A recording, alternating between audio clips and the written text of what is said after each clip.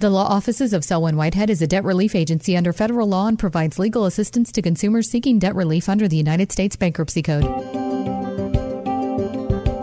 This is Selwyn's Law. Every week at this time, we get to hear from Selwyn Whitehead. She's not just an attorney at law. Selwyn knows her stuff and doesn't shy away from the truth, even when it's ugly. Her Bay Area practice focuses on helping her clients to manage their wealth through estate and tax planning, to managing their debt through reconstruction or bankruptcy. And now, it's time for Selwyn's Law. Good day, and welcome once again to Selwyn's Law. My name is Selwyn Whitehead, and I'm a California bar admitted attorney, and I'm also a bankruptcy law certified specialist who's been certified by the State Bar of California's Board of Legal Specialization. And as I've shared with you in the past, I must be crazy because I went to law school a very long time, such that I have 3 law degrees, including a couple of master's degrees in law. That is to say, I'm both a master of the laws of taxation and a master of the laws of intellectual property. And because of my education, my training, my experiences, my life's observations, and my lifelong interest in business and money and finance and the creation, preservation, and transfer of wealth within families and communities, including tribal communities that I was exposed to when I was a youngster, and the roles that these particular aspects of economics play in the lives of everyday people like you and me, I primarily practice bankruptcy law. Now, I also practice some related fields in my overall financial practice, including debt, wealth management, estates and trusts, real estate, and of course, taxation law. And with these areas of law as my reference points, that is to say, as they relate to the personal, familial, community, and small business aspects of finance, I've spent the greater part of the last 40 years, or nearly the last 40 years, both before and after getting my license to practice law, fighting for the economic empowerment, the economic independence, and the economic autonomy of women and people and communities of color, including indigenous communities. And because I grew up as a military brat and will always be one, and I also helped create another one with my former spouse, who was also in the military. As such, I have firsthand knowledge of just how hard it can be sometimes financially and economically for our citizen soldiers, sailors, airmen and women and Marines and their families in our sometimes less than patriotic, capital-based economic system, especially after these individuals and their families separate from the service. As such, I also proudly serve veterans of all stripes and in all branches of the military. And as I've shared with you many times, I was raised by a father who taught me to give back to my community and our society as a whole the way he had done as a soldier and then as a business person after he separated. And on top of that, I had the great fortune to get to know and spend a lot of time with and actually became great friends with both my maternal and paternal grandmothers, both of whom survived the 4 great economic challenges of the last century, including the Great Depression, World War II, and the systemic racism and misogyny that unfortunately continues through into our society today. And as these women helped raise me, and they always showered me with love and affection and shared with me the stories of their grandparents who loved and raised them in the post-Reconstruction Jim Crow South. As such, it's out of my great love and respect for these women who are always with me in spirit, urging me on, along with my late father, that when the situation is right, I am sometimes able to at least attempt to vindicate the rights of seniors and the disabled who find themselves more and more, not only the targets of, but unfortunately, the victims of some of the most pernicious forms of disabled adult and elder financial abuse that you could ever imagine that seems to be running rampant in our society today. So the purpose of Selwyn's Law, in case you haven't guessed it, is to discuss the law related to your money. And even if you don't have a whole lot of it, or you don't have enough of it, your overall finances and what you may need to consider to protect or reclaim or rehabilitate your or your family's or your small businesses' financial health, wealth, and money-related well-being, as I understand these concepts in this non-threatening educational forum. However, as always, I must once again ask you to please note that this show doesn't provide any legal advice, nor am I developing an attorney-client relationship with anyone within the sound of my voice. Instead, this show strives strictly to serve as an educational forum for the exchange of information that might be helpful to you as you begin your search for more detailed information that's tailored to your specific set of facts and circumstances, and hopefully provide you with at least an overall outline of some of the key issues that you will need in order to help you seek out and find the qualified professional help I sincerely believe you need if you have a legal issue that intersects with your finances and or your assets, but especially your debt. Well, the hits just keep on coming week after week. First, the Supreme Court of the United States put an end to affirmative action in higher education in both public and private institutions of higher learning in the case Students for Fair Admission, Inc. versus the President and Fellows of Harvard College, and a companion case, the University of North Carolina. And coming soon to a workplace near you, if it already hasn't arrived, will be the end of even the sham, illusory, half-hearted attempt at diversity and inclusion in the workplace, including the area that I work in, law. Now, for those of you not in the know, someone who I highly regard as a reputable source of information forwarded to me a copy of a letter dated July 13, 2023, and it was a warning letter sent by 13 state attorney generals to all the Fortune 100 companies demanding that they immediately cease and desist their diversity, inclusion, equity programs under threat of legal action from these 13 state attorney generals. And another reputable source made the observation that most of these 13 states resisted Brown versus the Board of Education for nearly 2 generations, but somehow they are able to enforce the Harvard University of North Carolina case, although they exaggerated in their letter what its holding was. But they're able to be up and running and ready to sue in less than 2 weeks.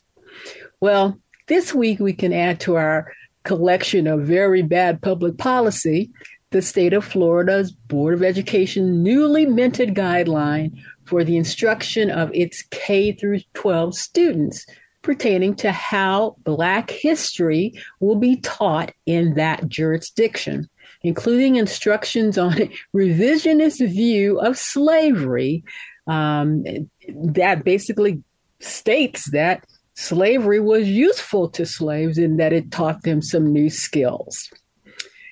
This is reminiscent of something that happened to me when I was in the 6th grade.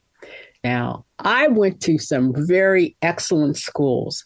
And when I was in the 3rd through the 6th grade, my mom had an opportunity when I was in the 3rd grade to go to Alaska and work for the Department of Interior.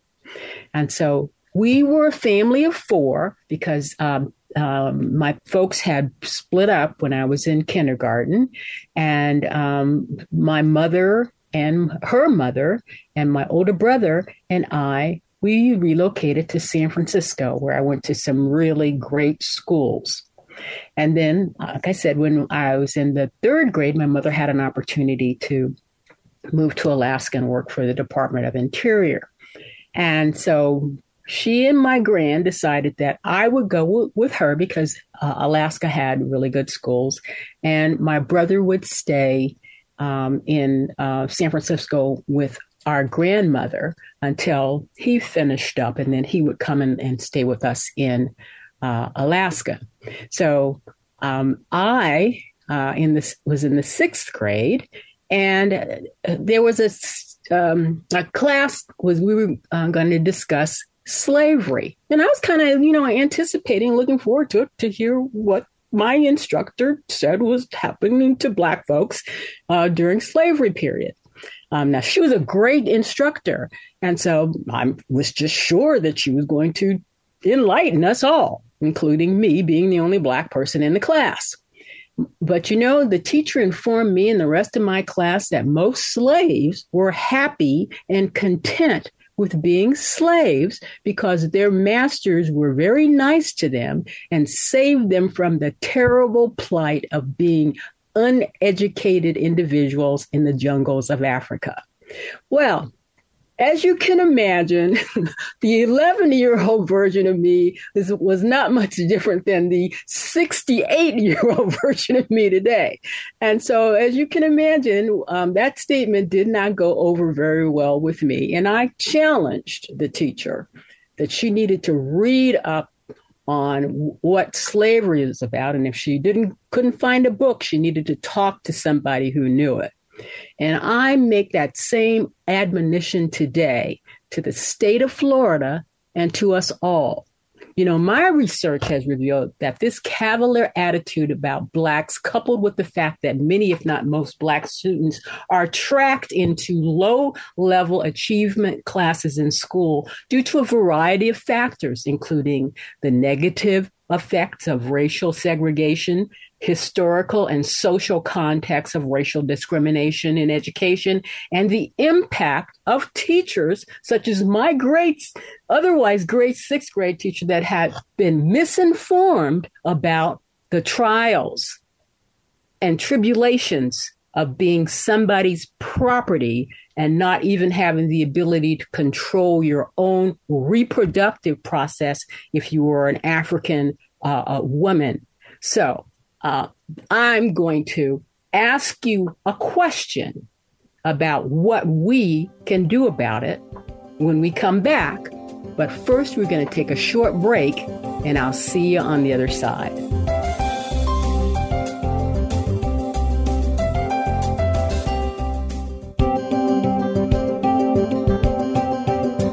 Now back to Selwyn's Law. Once again, your host, Selwyn Whitehead. Welcome back to Selwyn's Law. Before the break, I said I'd have a question for you all, and here it is. If it truly takes a village to raise a child, this especially so in our Black and Brown communities, are the adults in the villages that make up our collective communities here in California, in Florida, and out throughout the United States, individually and collectively guilty of malpractice and intellectual child abuse by neglect. The malpractice and child abuse by neglect I'm talking about is that which is manifest by the poor education most of our young people receive today. That, in my opinion, is a direct result of the adults in our villages, not standing up to and demanding more from our federal, state, and local governments to completely and competently educate our children and grandchildren in the fields of science, technology, engineering, and math, not to mention the baseline fundamental requirements of competence in logic, the arts, world history, civics, economics, and the law that our children and grandchildren need to survive and even thrive in the 21st century and beyond.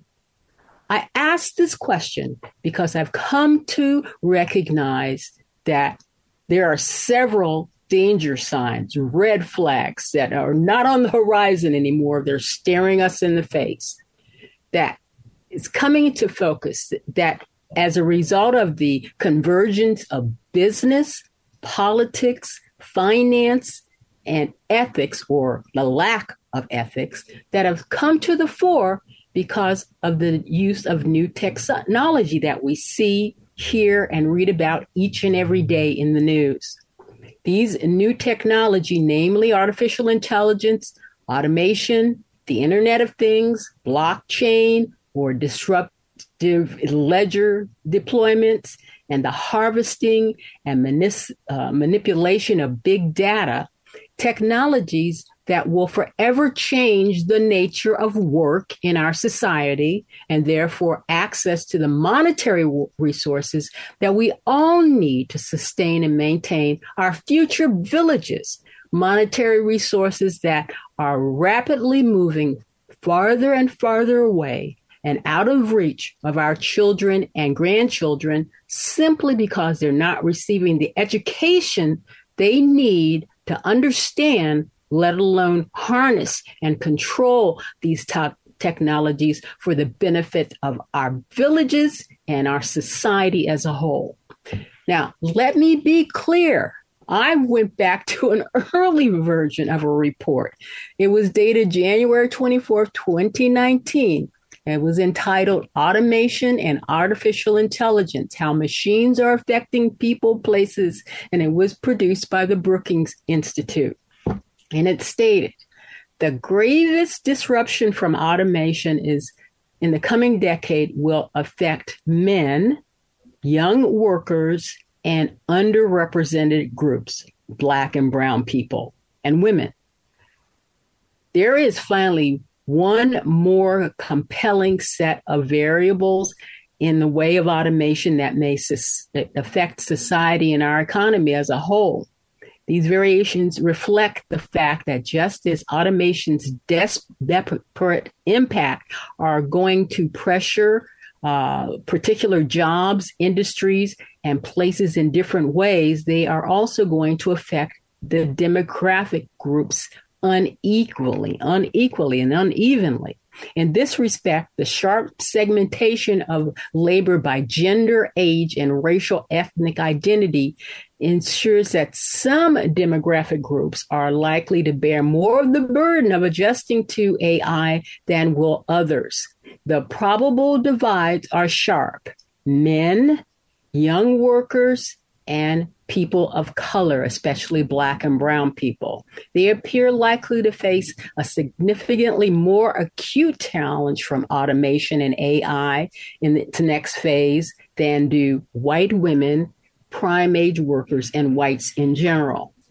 Now, equally sharp is a variation is forecasted in automation's inroads that various racial and ethnic groups will face a much harder or harsher challenge than the rest. Hispanic and Black workers, for example, face average current task automation potential of 47% for Hispanics and 44% of Blacks for their jobs. Figures well above those likely to impact whites in general, 40%, and Asians, 39%. So what this means in plain English is Hispanic workers, 47%, about half of Hispanic workers' jobs are such that they could be automated. They're so repetitive without a lot of cognitive requirements behind them. So that means that half of the jobs will go away. The numbers are slightly less for Blacks at 44%, less for whites, and down to 40%. So that means 60% of them will be able to maintain their jobs. And Asians, it says 39%. So that means 61% will be able to maintain their jobs. So it's going to really impact Hispanic and Black workers. Now, underlying these differences is the stark over and underrepresentation of racial and ethnic groups, in particular occupational families that face elevated exposure to current task automation. Hispanic workers, for example, account for 15.5% of the American labor force, yet they represent 32.6% of the people in the construction and extraction trades. It is projected that these are the kinds of jobs that can be easily automated. And so if you're over concentrated in an area of work that's easily automated, that means it's going to impact that community more harsh.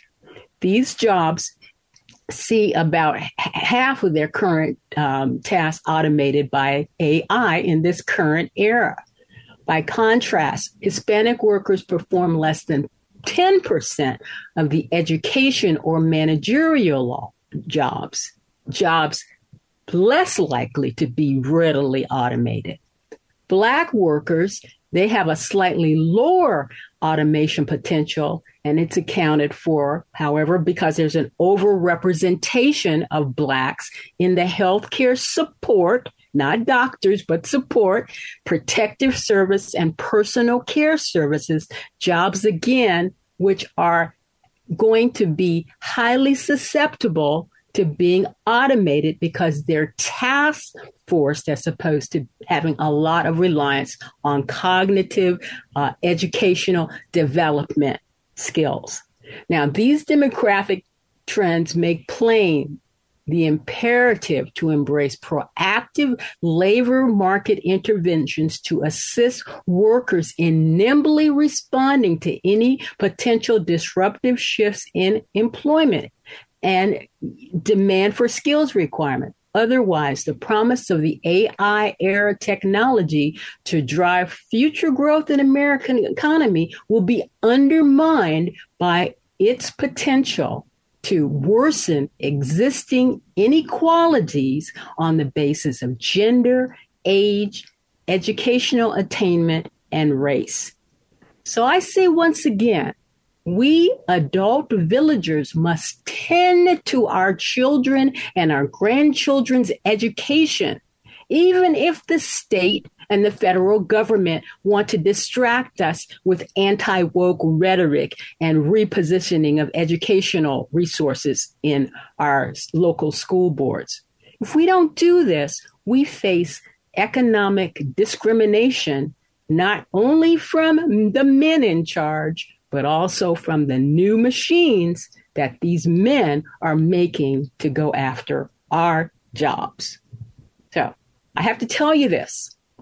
I'm very concerned of what I perceive as a nonfeasance of some of the self-appointed moral leaders of our villages who, in my opinion, are failing to honestly call balls and strikes about the moral questionable behavior of certain of our business and political leaders, including he who shall not be named, but who once lived in the White House and wants to live there again. Because he who shall not be named is putting religious conservatism to the fore in our courts and every other place that you can find where people have authority. Now, just so you know where I'm coming from, I'm a person of faith and I'm a lawyer. And I want and believe that we all need to have judges who are smart, who know and continue to study the law, who have the proper judicial temperament, and who will listen and analyze to an argument from all the various perspectives, and who have good reasoning skills, and who will render decisions based on the law and the facts, and no matter what her personal political or religious beliefs are concerned in a particular matter. Furthermore, in my opinion, judges who render decisions based on their personal political or religious beliefs about the parties, their counsel, or the subject matter given fail the system and do violence to our rule of law. Again, in my opinion, it takes good intellectual education, buttressed on strong moral foundation to make good people. And all people, good, bad, or indifferent, need role models who strive to exhibit both qualities. That is to say, intellectual and moral vitality and rigor, even if sometimes we fail miserably at both.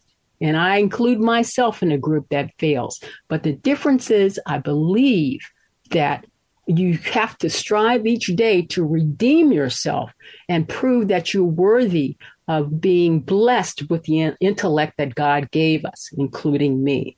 So I'm just saying out there to all of you out there in Radio Land, you need to focus on what we can do to educate our children about our history, because it's a rudder for the future. You have to know where you've been to make sure you don't go back there again and you keep moving forward. So I'm going to leave it there for now. But as always, in closing here on Selwyn's Law, we always want to stay on the right side of the law, man's law, as well as the center of the universe's law. And in order to do that, we have to be well-educated individuals in not only the spiritual world, but the secular world especially. And so that's what I'm focused on. So till next time, take care. Bye for now. Thank you for taking the time to listen to Selwyn's Law. Remember, the Law Office of Selwyn Whitehead is a designated debt relief agency under the federal law and provides legal assistance to consumers seeking relief under the Bankruptcy Code. When it comes to your finances and your rights, seek no other than the Law Office of Selwyn Whitehead. Selwyn is your go-to finance attorney, specializing in estate planning, wealth management, bankruptcy, tax, and real estate law. In other words, Selwyn knows her way around the dollar, and your rights are protected by our laws. Protect your money. Know your rights. Partner with Selwyn Whitehead. For immediate assistance, or if you have questions, call 510-633-1276, 510-633-1276, or go to selwynwhitehead.com. The preceding paid program is sponsored by the Law Office of Selwyn Whitehead, who is solely responsible for its content.